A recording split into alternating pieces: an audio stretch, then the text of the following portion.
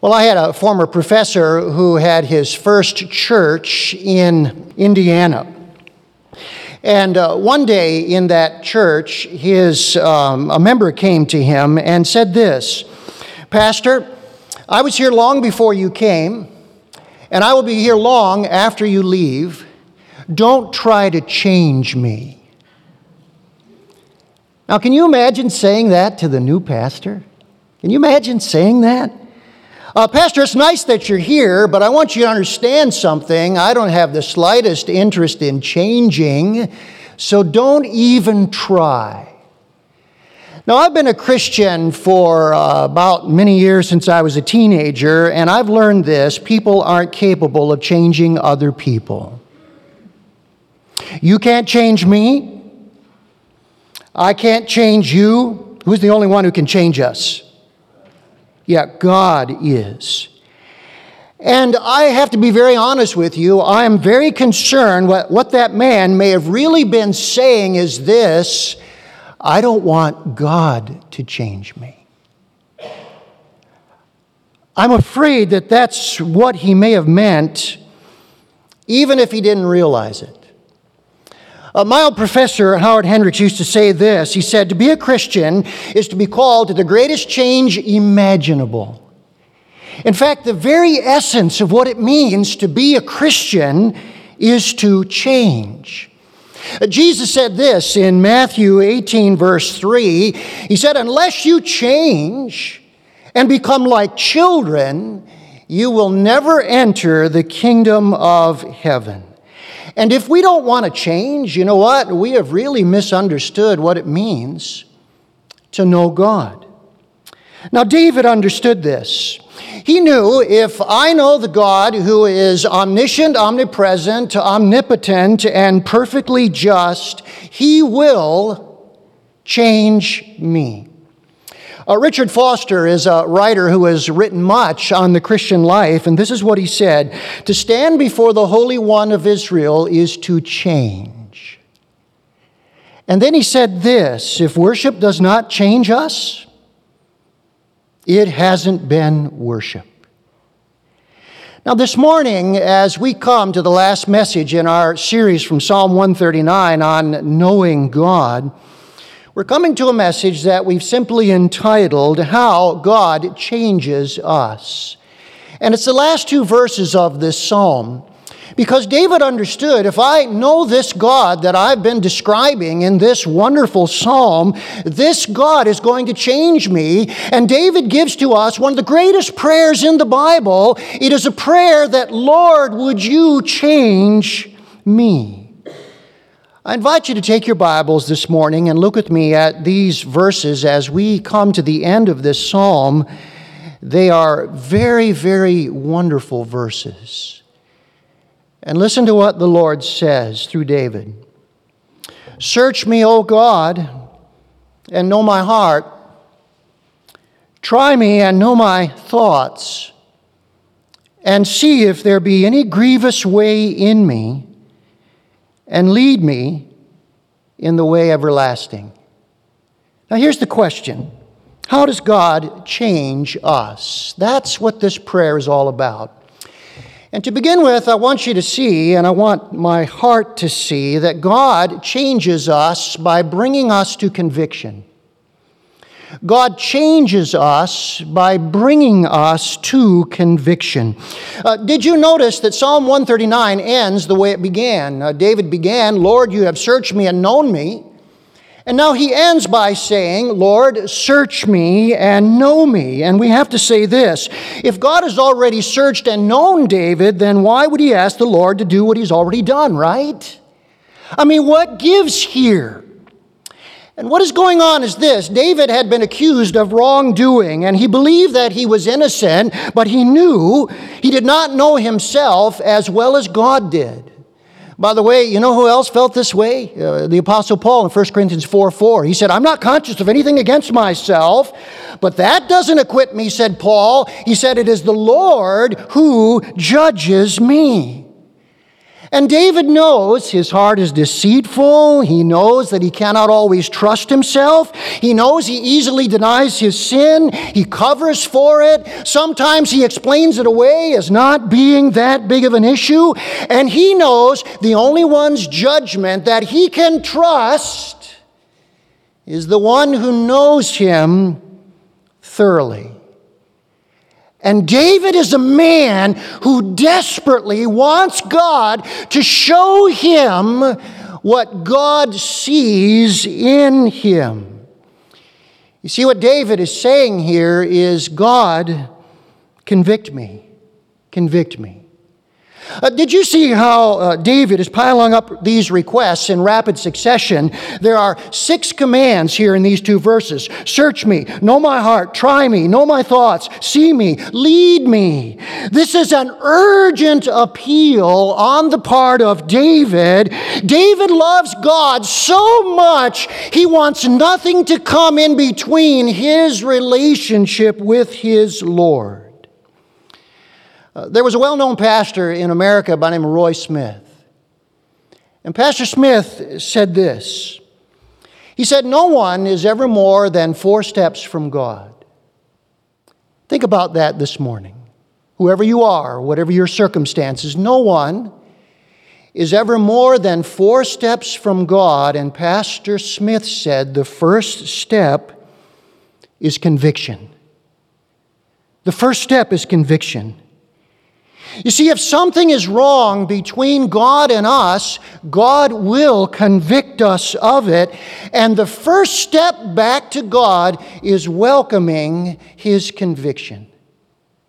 The first step back to God is saying, Lord, I want you to convict me. May I ask this morning, are we in sympathy with David? Does our heart beat like his? David is saying here, Lord, if you need to convict me, here I am. Please do so. Please do so. Brothers and sisters, all change starts here. All change starts here. It's when we stand before the Lord and say, Lord, here I am. If you need to convict me, please, Lord, do so. Now, it's interesting in this text that David does not only tell us what the Lord wants to do, but he tells us how he does it. He tells us how he does it. And God convicts through our conscience.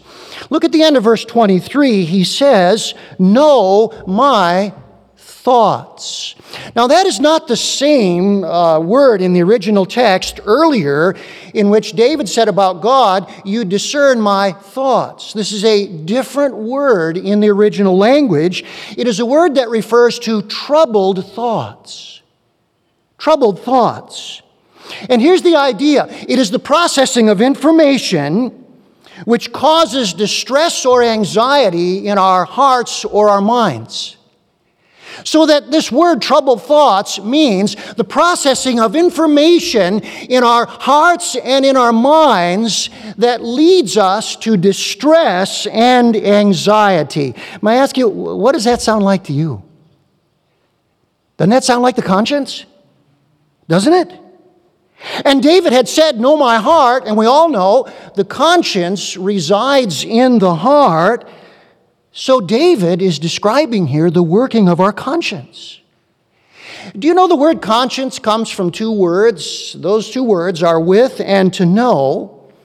And so here's what your conscience is, and here's what my conscience is. It is knowledge we have with God about ourselves. That's what our conscience is.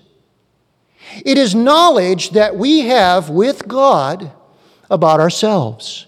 John Bunyan of Pilgrim's Progress described the conscience as the voice of God to our soul. Your conscience is God speaking to your soul and to my soul. Now, what that tells me then is this. The way that God brings us to conviction is by speaking to our souls through our conscience. Now, when I see that, Clearly, the conscience is very important. Wouldn't you agree? And we must take very good care of the conscience. Now, let me just share with you a few things that the Bible says about your conscience and mine. The Bible says that we must purify our conscience by trusting Christ as Lord and Savior, Hebrews 10:22. A good conscience starts by coming to know Jesus in salvation. But then the Bible also says we must train our conscience to function effectively with God's Word. Whoever said, "Let your conscience be your guide," that was bad advice. The Word of God is our guide, right? And if our conscience is not following the Word of God, it will lead us astray. And so the Bible says in 1 Corinthians 8, 7 and 10, we must train our conscience to work effectively with God's Word. And then another thing the Bible says about the conscience is we must examine our conscience regularly for offenses against God and people. Acts 24:16. One of the things we must do as Christians is on a regular basis probe the depths of our conscience for any offenses against God and people. And then finally the Bible says we must clear our conscience when we sin against God and others. Acts 24:16 and 2 Timothy 1:3. Now you know what this tells me? There is no lasting change possible if we ignore or stifle our conscience. If I'm here this morning and God's voice speaks through my conscience and I'm stifling that, no lasting change is possible. I'm shutting up God. I'm saying, God, I don't want to hear from you. I'm going to ignore your voice through my conscience. And would you agree with me? There's no lasting change possible if we do that. And so we must pray with David. Lord, if I need conviction, please do so. Now, David, in the wisdom that God gave to him, understands that conviction alone is not enough. The second thing that has to happen for us to change is repentance. Repentance. Conviction must lead to repentance. Pastor Roy Smith, again, who said, "No one is ever more than 4 steps from God," said the first step is conviction. He said the second step is repentance. Repentance. And if conviction is not followed by repentance, there will be no action. And all of us know inaction can never lead to change. So if we do not respond to conviction by doing something about it, we will actually be in worse danger because we will harden the conscience, 1 Timothy 4:2. And a hardened conscience resists God even more. You see, it's one thing to say, "I don't want to hear from you, God. I don't want to change." But if we continue to do that, we'll harden the conscience, and the result is we will resist God even more. David knew this. That's why he says here in verse 24, "See if there be any grievous way in me." The word grievous way there means a hurtful way. Any wrong or hurtful habit that has become a part of our life that hurts others. 2 Bible students have defined it in this way. It is a way that brings pain to others through any activity that causes pain. What is the grievous way here? It is a way that brings pain to others through any activity that causes pain. Now this morning as I look at this, I see some very important truths about sin in our lives that we well need to understand here. One is that sin is never isolated, is it? Sin is never isolated. And even hidden sins will eventually hurt other people, and they will cause pain. In fact, the longer we keep a sin hidden, the greater the pain it will cause when it finally comes out. Sin is never isolated. It always brings pain. And then I understand a second thing here about sin in our lives. When we grieve other people with sin, we are also grieving God. David says here, God sees the grievous way. When we grieve others, we are grieving God. Young person, this morning, when you grieve your parents through rebellion, you are grieving God. He sees your grievous way. Families, when we grieve members of our families through selfishness or inconsiderateness, we are also grieving God. He sees it. Church members,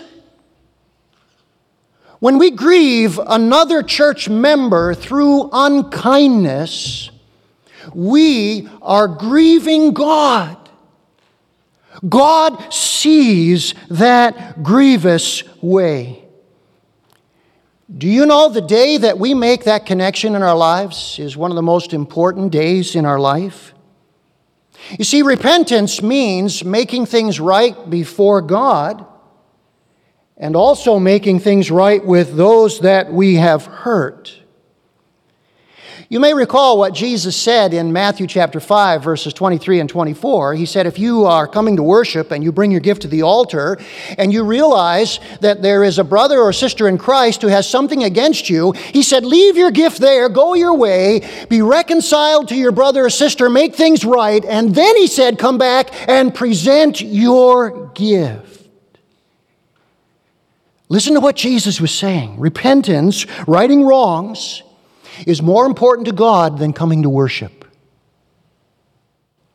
Repentance, righting wrongs, is more important to God than coming to worship. In fact, living with a clear conscience is central to worship because a clear conscience honors God. Worship is all about honoring God. And if a clear conscience brings honor to the Lord, then to come with an unclear and unclean conscience because we have resisted doing anything about what God has convicted us over is to not worship God. Is there a child in rebellion against your parents today? Listen to your conscience. Go to them. Tell them you're wrong. Apologize. Ask them to forgive you. Is there a married couple here today who have grown hard towards one another? As a Christian couple, you know there's not the harmony in our marriage that we ought to have. Listen to your conscience. Go to your spouse. Confess your hardness first and the things that have created hardness. Get right with them before you talk about their hardness against you. Are there families here today who have wounded other family members by unloving attitudes? There's distance between you and other family members when you know there ought to be togetherness. Listen to your conscience. Put your pride aside.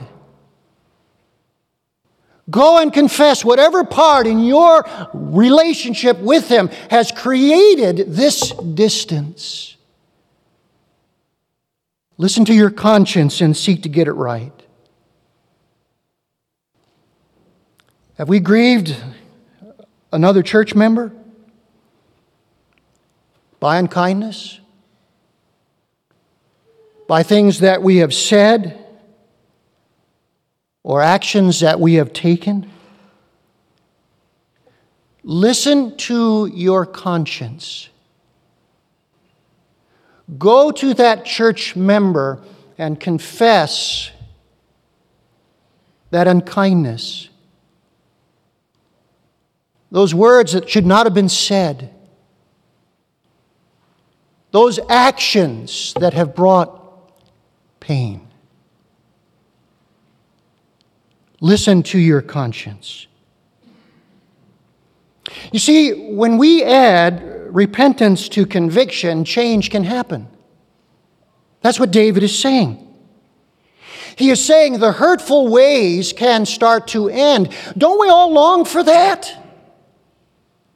Brothers and sisters, don't we? Don't we want to come to the place where the grievous ways in our lives that cause wounds and pain and hurt to others, don't we want to come to the place where we are saying to ourselves, Lord, I want it to end. I want it to end. Of course we do. Of course we do. And God is saying, here is how it happens. Conviction of the conscience, listening to that conscience, and then making it right before God and with those we have hurt. That's repentance. Now, David tells us there's one more way that God changes us. It is consecration. Consecration. Look at the end of verse 24. Lead me in the way everlasting. Pastor Smith, you said, no one is ever more than 4 steps from God. First step, conviction. Second step, repentance. Third and fourth steps, consecration and faith. Consecration and faith. You see, once we've gotten right with God and others, then there's a renewed commitment to following Him. And what do we call that renewed commitment? Well, it's called consecration. Lord, I've been wrong. Now I want to walk in the right ways of faith. There needs to be a renewed consecration to letting the Lord take over and to start leading me again. By the way, let me ask this question here. What is the way everlasting that David talks about here? What is that? Hey, wouldn't it be better for me to say, who is the way everlasting? Are you with me? Wouldn't that be better to say, who is the way everlasting? You know John 14:6. Let's say it together. I am the way, the truth, and the life. No one comes to the Father except through me. Jesus is the way everlasting this morning. Amen? He is the way everlasting. And the way everlasting here involves 2 things. Number 1, it's the eternal life of Jesus given to all who come to Him. You see, there's an initial repentance and faith when we come to Jesus for salvation, and He comes into our life and gives us the gift of eternal life. But secondly here, it's the way of eternal life. The life that Jesus leads us into once we now know Him. So the way everlasting here is 2 things. It's the eternal life of Jesus given to all who come to Him in repentance and faith. And then it's the way of eternal life, the life that Jesus leads us into now that we know Him. You know what David is describing? He's describing discipleship, isn't he? A disciple is a learner, a follower. Jesus said in Mark 8:34, if anyone will come after me, Let him deny himself, take up his cross, and follow me. That's what consecration is. It's consecration to the way of discipleship. You remember what blind Bartimaeus did after Jesus healed him? Remember one day Jesus was walking along, there was a big crowd, and blind Bartimaeus, the beggar, heard about Jesus. He began to call out, "Jesus, Son of David, have mercy on me." And the crowd said, "Shush, shush. Jesus doesn't have time for a worthless person like you." And Jesus stopped, said, "Bring him to me." And he healed him. Brothers and sisters, that's salvation. That's being made new by the power of Christ. But then you know what the Bible says Bartimaeus did? He followed him on the way. He was so grateful for what Jesus had done, he said, "I'm now going to follow you." And he followed him on the way. That's what David is saying. David is telling us Jesus alone can change us, and he will do so as we follow him on the way. No person is ever more than 4 steps from God. Conviction, repentance, consecration, and faith. And that's how God changes us if we really have come to know him. Let's take a moment, shall we? And let's ask the Lord to burn these truths deep into our hearts. Let's close our eyes and bow our heads.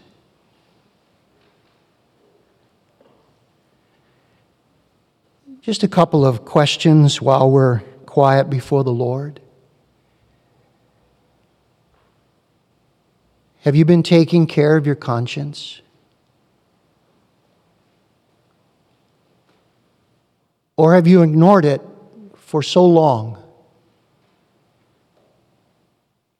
that it has become hardened?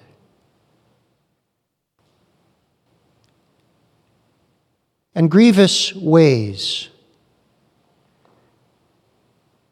that are hurtful to others, whether family members, whether a spouse, whether brothers and sisters in your church. Continue. Even though a long time ago, God wanted to remove them from you.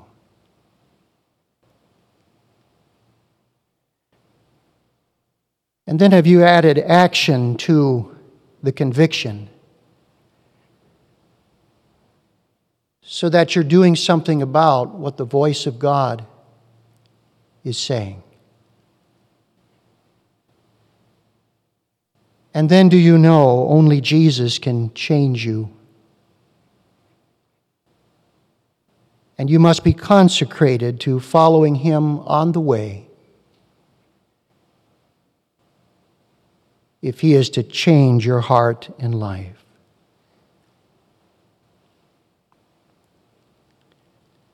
I don't know how God may be speaking to you,